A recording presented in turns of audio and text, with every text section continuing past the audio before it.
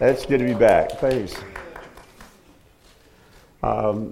It's always good to come back. It's always good to come to a place where you know who the people are. Sometimes you go out on weekends and speak, and you never know what you're going to get. I know what I'm going to get here. It's always good. I feel like this is home in lots of ways. So thanks for having me. It's the time of the year when we cross the threshold from one year to another where we tend to reflect on what's happened, isn't it? The TV shows, the magazines, everybody talks about the highlights of the last year, and we reflect on what's been and we think about what can be. And you guys have been through a lot in the last months and year. You've gone through some changes and transitions, and there are probably some things that you're reminded of at this time of the year, and there's some things that you think about in the future. Well, I don't want to just go back. I don't want to go back just a month or a year.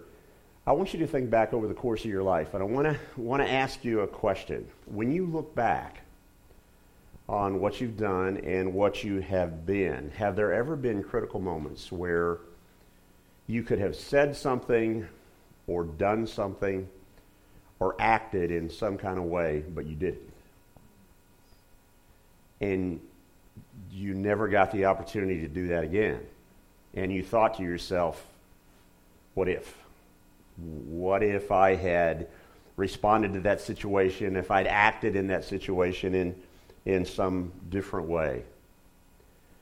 I really want you to think about that this morning, because I'm going to tell you a story. Well, actually, it's a story in the middle of some stories, but it's the last story we get to that's the one that prompts all of pretty much what I want to say to you. It's found over in Matthew chapter 14. If you want to just kind of follow along with me over there, I'm going to be selecting some verses from that. But I really want you to think about what you could have done, what you might have said, how you might have acted. And let that gear you up to think, when that happens again, am I going to be the same person, or could I act a little differently? Well, Jesus and his followers, his disciples, as we call them, were trying to find some way to get away from the press of the crowds. Jesus had just gotten word that his cousin, John the Baptizer, had been killed, executed, beheaded by Herod. The disciples of John had claimed his body, and then they had sent some of their emissaries on to give Jesus the word that John was dead. Now, John's purpose was to get the way ready for Jesus. And so it was kind of ominous to see how the culture had responded to John. But the crowds were pressing on Jesus more and more, and it really didn't give him much opportunity to be able to press the grief. You ever been in a situation like that? You need to process some feelings, but there's just so much has to be done, and there's so many demands around you that you can't pull that off. And I think Jesus thought if he could just get away to some private place, if they could just get in a boat and row across the Sea of Galilee to some more remote place, maybe they could escape the threats of the crowd, or the press of the crowds anyway.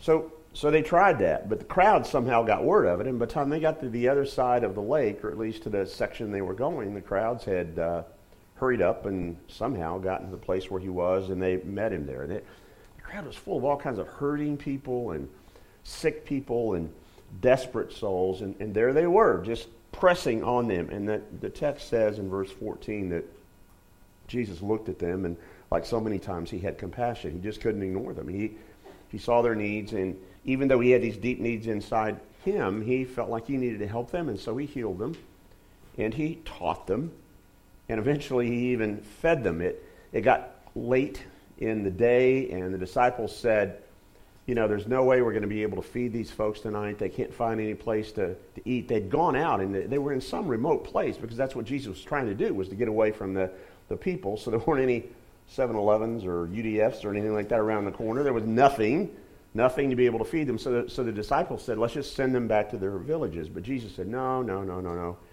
You give them something.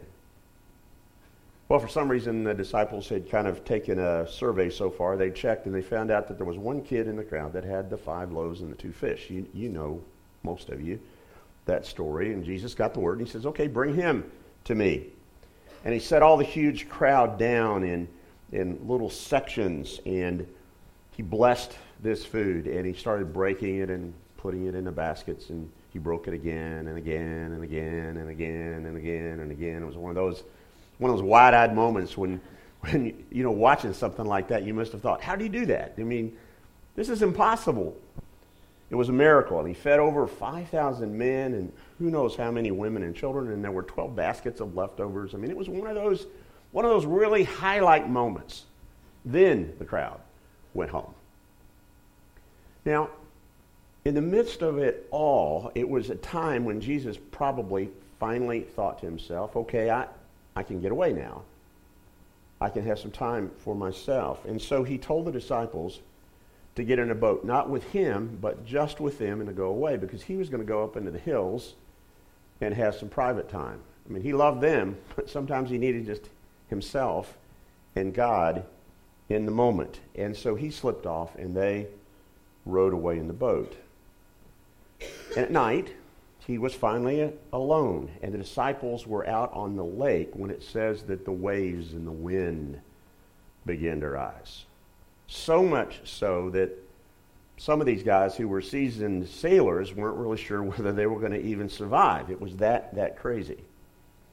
And it was about 3 hours before dawn, the text tells us, when the disciples see this shadowy figure coming out towards them upon the water. Now, if you're out in the middle of a boat in a crazy, twisted moment and you see some shadowy figure coming to you on the water, what do? Well, you probably don't say, come on. You're afraid. You're afraid. It says they were just terrified by it all. But it was Jesus. He had somehow known that they were in trouble, and he walked out on the water to get them. And so he yells out to them over the water, take courage, it's me. Don't be afraid. And no sooner had the echo of his voice gotten to the ears of Peter, one of those 12 disciples, then he shouted back out to him, Lord, if it's you, tell me to come to you in the water. And Jesus said, come. Now, I got to stop the story. I'll have to do that a few times here. I got to stop the story right here. We read these stories and we think, that's cool, but I got to think about this for a minute. Now, feeding those 5,000 was remarkable. But walking on water, I mean, that moves it another step. A good mom can stretch a meal to a lot of people. Maybe not 5,000, but I mean, that's a little easier for me to comprehend. It's still way out there, but it's a little easier to comprehend than somebody walking on the water. This story is not just getting more interesting, it's getting more impossible. And the wild audacity of asking on Peter's part to go out on the water makes it even a little crazier. Unless you know something about Peter. He was always that kind of guy, wasn't he? I mean, he would always talk before he would think. He would say before he would do. His brain was not always fully engaged when he opened his mouth.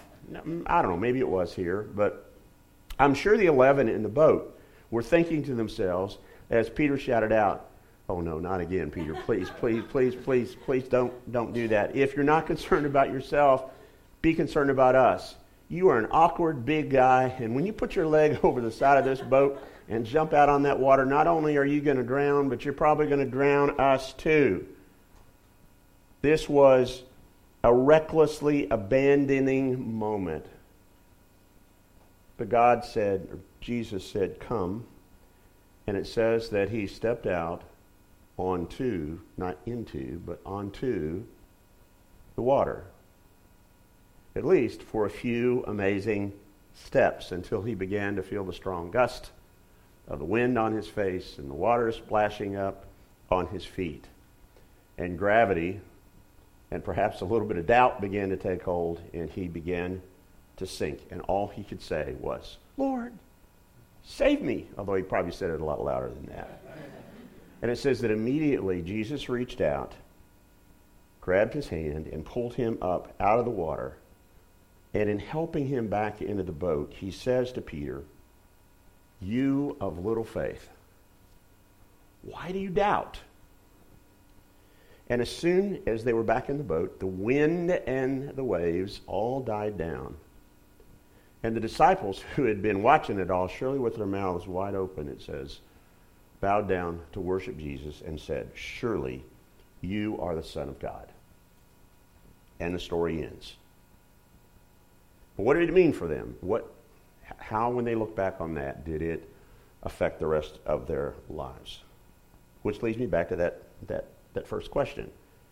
Has there ever been anything that you've done in your life, not done in your life, or said or acted upon, that you look back upon and think, I wish things had gone different then?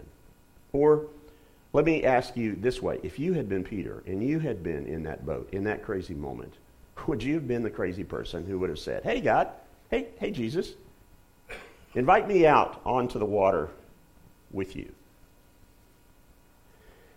There are a lot of us, and I would have to probably include myself, who like to weigh things carefully. Any of you that way? Any of you like to think through things before you decide what you're going to do? Are you there? Measure before you cut. I mean, all those kinds of good sort of things. Weigh the odds. Look at the weather report. Just think about it before you leap. Wouldn't it have made more sense in kind of a logical way to have waited this storm out inside the boat? Now, surely the boat would be the safer of the places to be in the middle of a storm. Doesn't it? Just think of the logic of it. We read these stories and we think, sure, I'd have jumped out of the boat. Would you?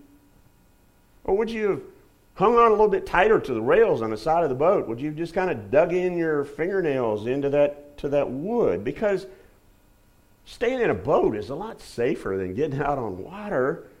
At least the 11 who were in the boat and stayed behind must have thought of that. And to be honest, the majority of us, I would say, are boat people, aren't we? We're boat people. We like the boat.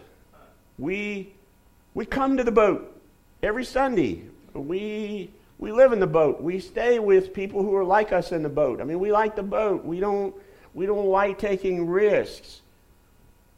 If it's not about comfort, it's about security, and that means staying inside the boat. Now, there are always some crazies, and I've been here long enough to know that you've got, well, I won't point anybody out, but you've got some people here maybe who would be high risk. You know who those are. We'll take names after this service. But extremes may be good for an adrenaline rush, but for most of us, we prefer safe. Back in 2001, I was down in a church in Anderson Township, Parkside. Cheryl will remember this moment. We were about to launch this major capital stewardship program. We needed to raise about $2 or $3 million to be able to expand the church building. It's a long story, but we were trying missionally to do some remarkable things in the community. It was really a great time of opportunity. And the whole thing was supposed to be announced to a select kind of first communication group of the congregation on September the 11th. You probably remember what happened on September the 11th, 2001. I was driving to church that morning. I heard on the news that a plane had flown into one of the towers, the World Trade Center towers. And it seemed kind of weird to me, but I didn't think too much about it. Private plane got lost or something. Got to the church office, went in the conference room, turned on the TV, and we all watched that, and we saw the second plane crash into the tower. And we all knew, hey, this is something more than just some isolated accident along the way. And then there was news about the plane crashing in the Pentagon, then finally the one out in Pennsylvania, and how we later learned that there were some passengers that caused that plane to crash because they'd taken into their own hands the opportunity to be able to shut that whole thing down. Maybe would have taken out the White House. And I have to admit, as I was sitting there and going through that moment, there were two thoughts that were going across my mind, and one of them was reasonable, and one of them was maybe a little bit crazy. But one was, I wasn't sure what was going to happen to us as a nation, because I think a lot of us, if you remember those times, were probably thinking, well, okay, we're going to go to war. what's going to happen, who's behind all this. But selfishly, there was another thought that came to my mind. It was like, what's going to happen to this campaign? Now, that was a bad thing to be thinking about maybe, but that was a big thing for what was going on for us. And we had this very tight timeline because we'd been trying to do what we were going to do, but if you've ever done a campaign like that, the calendar, it matters when you can start something and stop something, and we were already committed. It was kind of crazy. We were committed to do the construction, but we didn't have the money yet, and so we had faith that we could raise the money. So in the days that followed, in the immediate days, we had to decide what to do, and we thought as leaders and prayed about it a lot. And it probably could have made sense to stay in the boat. It was just one of those times where when you have that much uncertainty, there was just an awful lot of risk. But we decided after a while that we had really wrestled with what we were going to do for a long time, and we felt like God was in it, and we knew that it was critical for us to be able to expand our missional impact on the community. So we decided to take the risk, to get it out of the boat. To fail, we felt, was probably even worse than taking the risk. So with a full head of faith, we just said, let's do it. And I'm convinced that for our church, it became one of the most defining moments of our history. There were a lot of things that happened over the course of time there that were defining, but this one became defining for us because it was a choice to do something dangerous versus clinging to something that seemed to be safe. It even affected, because we hadn't figured out exactly what we were going to call the campaign, it affected what we were going to do. And we ended up calling it Our Time, Our Faith. And we put a video together, and the opening scenes of the video were the towers in New York City aflame. Looked like that. And we recognized the challenge that was in the room and said, wow, these are tough times, but we believe that God wants us to do this, and this is what we want to do.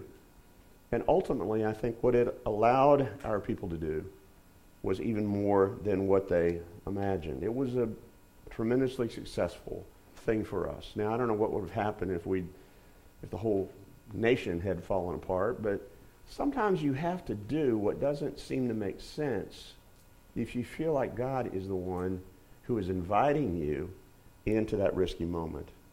A few years ago, John Ortberg wrote a book that it's a great book, but it has this amazing title. It says, if you want to walk on water, you got to get out of the boat. I hope that will kind of set in your memory. If you want to walk on water, you got to get out of the boat. The water, though, is a very dangerous place. Now, I don't think that God is calling us, that Christ is calling us to act and walk foolishly. I don't think he's saying, church, do stupid stuff all the time, and I'll try to get you out of what you're doing. Now, Amy Hunter writes about a classmate that she had back when she was in a Christian college, an evangelical Christian college, who repeatedly defined faith in this way. She says, she defined faith as stepping out of airplanes knowing that God will catch you. And Amy says that her response to her friend's strange definition was that surely God had better things to do than to catch folks stupid enough to step out of airplanes. I'm with Amy on that one. I mean, I don't think God calls us to do foolish things. But I'm drawn to Peter in this particular story, and particularly to something, a keen observation that Ortberg makes about his challenge. We've already seen that one good reason to step over the side is if you want to walk on water, you get out of the boat. But to this, Ortberg adds even something else. He says, the water is where Jesus is. The water may be dark, wet, and dangerous, but Jesus is not in the boat. Did you hear that? Jesus is not, at least at that moment, he is not in the boat. Oh, it's true, you may sink, but if you don't get out of the boat, you will most certainly never walk on water. Maybe they wouldn't have died. But Peter wouldn't have experienced his miracle. I think about through the stories of the Bible, and there were time after time when God invited people, when he called them to do things that didn't make an awful lot of sense, and they did it and it changed their lives. I think about Abraham. He was asked to leave a well-placed station that he had in his country, to leave everything behind, his prosperity, his home, his possessions, at least what he couldn't carry with him, and to go to a place that he'd never seen, that he only had a promise of, and that he really never got to see in a real way in his life as a possession. He came when God invited him to come. Or Moses, standing before the Red Sea, or other moments in his life. But before the Red Sea, when God says, I want you to walk through it. Seriously? I got Pharaoh's armies coming behind, that's bad, but I got this sea in front of me, and God somehow offers him an opportunity to walk through on dry water. Abraham, Moses, I could give you all kinds of examples. Peter. They're asked to come into some dangerous place. But when you get to glory, if you can have a conversation with Abraham or Moses or Peter, and you ask them if they had to do over again in their lives, would they have done it differently? No way. No way. Because it changed everything for them. It brought great opportunity for them. Henrietta Mears was a pioneer in the field of Christian education. She taught especially college-age young people for decades. And she influenced generations of Christian leaders. Among people like Billy Graham and Bill Bright, who was the founder of Campus Crusade that is called Cru today. And at the end of her remarkable life, as she was nearing death, someone asked her, Miss Mears, if you had it to do all over again, would you do anything differently? And she said, if I had it to do over again, I would have trusted Christ more. Nobody ever dies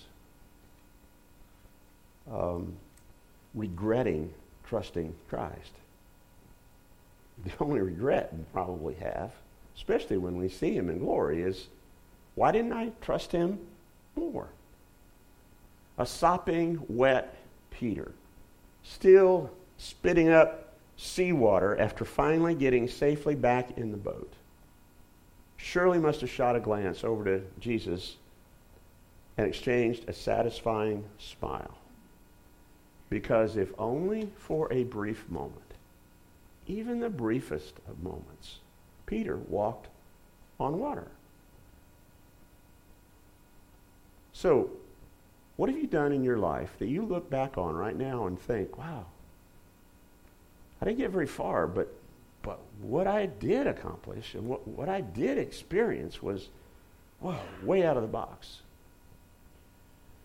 We need to notice that in this exchange between Peter and Jesus, though, that Jesus said, you of little faith, why did you doubt?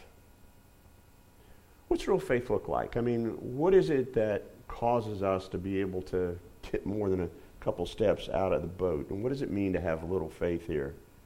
It's possible to read the story about Peter's walking on water and make the success all about Peter too much more than about Jesus. And a lot of times that's the case. Some of us actually have too much confidence in ourselves. We feel like we're water walkers right now. You know, I can do pretty much anything, and that becomes the downfall. And maybe that was part of the problem for the disciples, especially for someone who had an attitude like Peter, who felt like maybe it was too much about them. There was a time later when a man brought a troubled son to Jesus, and he said, this is over in Matthew 17, I brought him to your disciples, but they could not heal him. They had evidently, the disciples had possessed the ability that God had given them through Christ to heal people. And perhaps they'd gotten kind of, you ever done something that's pretty good and you think, I'm pretty hot stuff, you know, I'm up there, you know, and so you keep trying and you build more and more confidence. After all, hadn't they been the ones that had helped pass out the loaves and the fishes, as if they had done the multiplying? But hey, they probably got the pats on the backs and the thanks for all that they had done. But in this case, this father with his troubled son said they'd failed. And Jesus healed the boy, but not before he lamented the situation. And he said these words, "O unbelieving generation."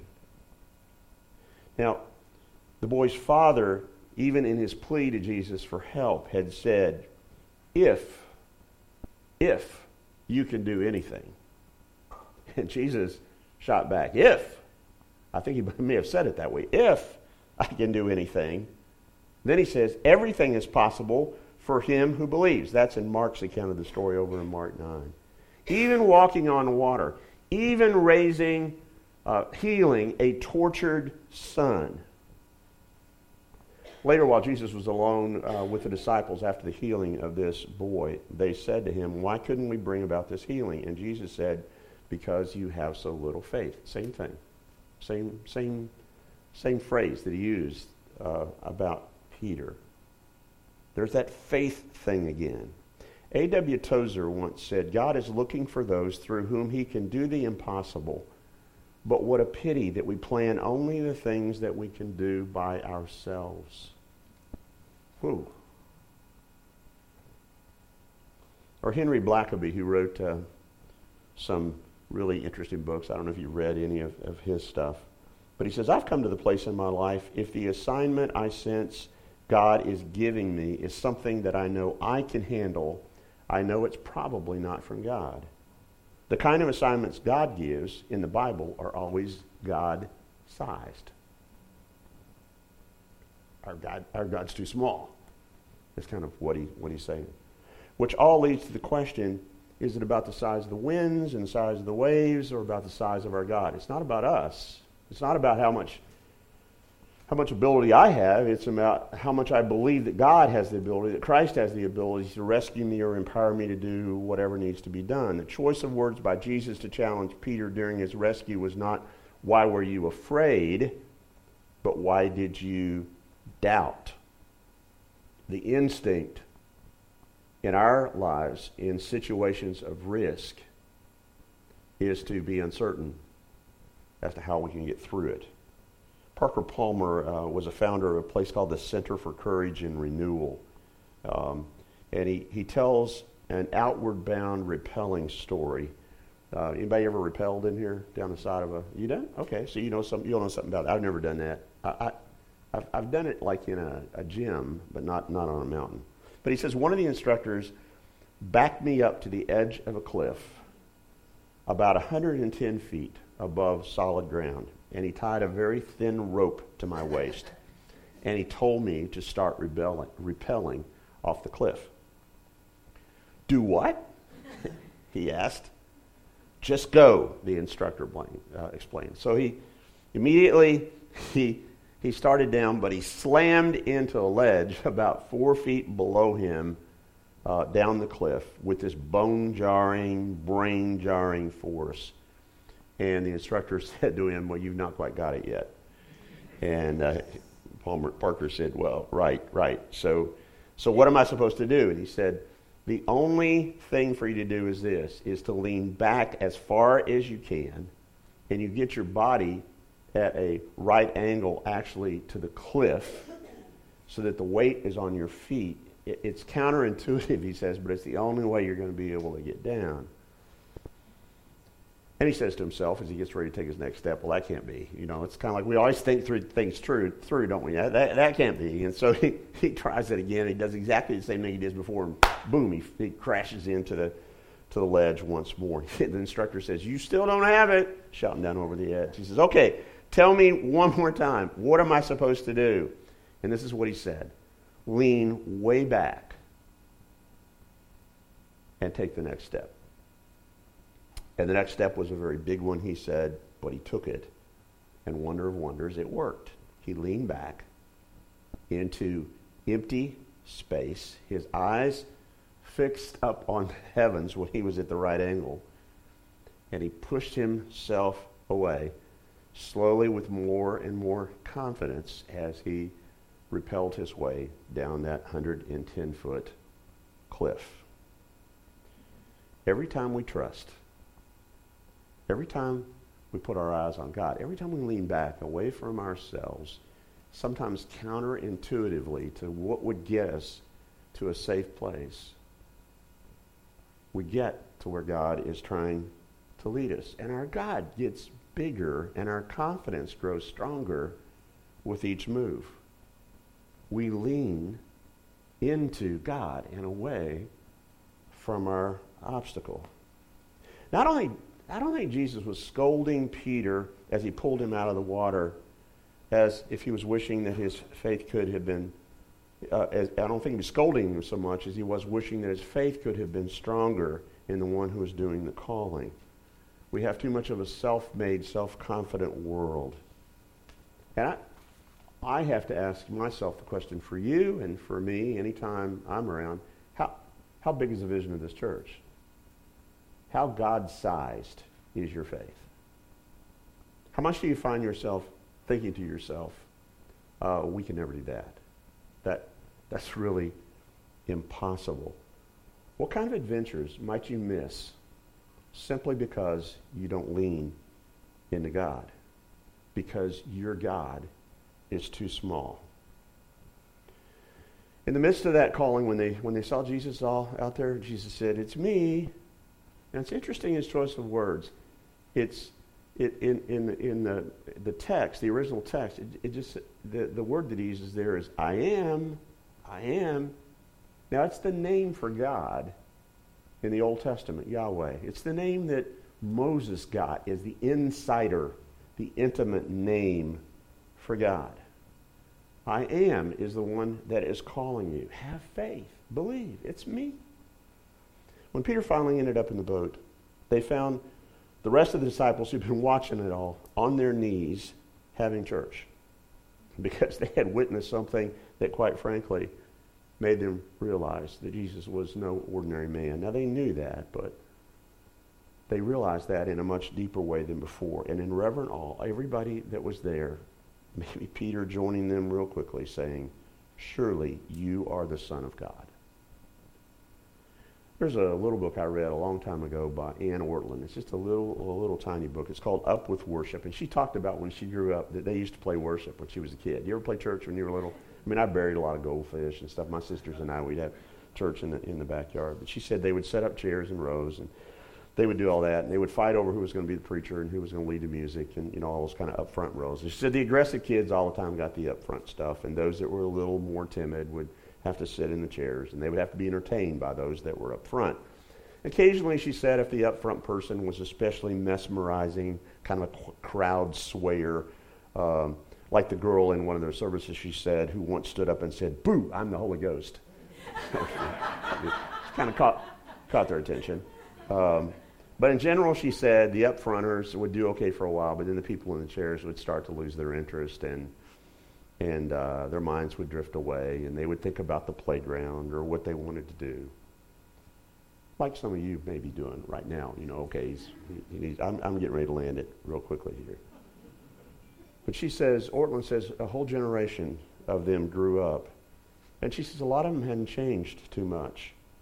Every Sunday, they still play church, and they line up in rows for the entertainment. And if it's pretty good, the church may grow. But if it's not, eventually they drift off to play something else, like yachting or wife swapping.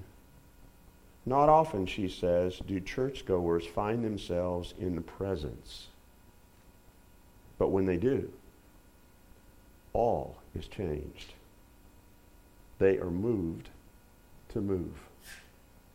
They repent. They weep. They rejoice. When God is present in power, she said, there is something about that experience that just compels us to respond, that calls us to worship. And she closes with this. If you ever find yourself in this kind of church, where God is obviously present, you will know that this is what you were made for. And you will never be satisfied to play church again. Now you have to decide as a people, and maybe the verdict's out. Maybe you've got some things going through your mind that you're thinking, okay, what's going to happen here? What's this place going to be like? I challenge you this morning to remember this story, to think about the fact that it's not about you, but it's about God. And if God is present here, and if he is a part of what you are doing and being as a church, you won't have to ask people to come here. They will ask how to get here from people who realize that there is something significant happening in this place. So let me go back to that question that I asked you right at the very beginning. Has there ever been a time in your life when you've had an opportunity to do something or to say something or to act in some way, but you didn't? When Jesus or God in some way has seemed to speak into your life, come. But you didn't, because you didn't want to leave something that felt safe, even if it was boring. You didn't take that breath like Peter did, that gasping breath of maybe I could do this, and say, invite me out into this crazy moment with you. It wasn't a long and perfect walk, but when you ask Peter someday whether he regrets what he did, even though he failed, you think he's going to say, if I had it to do over again, I would have stayed in the boat? What are you going to do to trust God in the new year? What are you going to do that's going to get you out of the boat? Are you going to walk on water? Maybe. It just all depends upon how much we believe. Let me pray for you. God, you know that there are surely lots of thoughts and feelings coursing around through our hearts and heads here in this room today.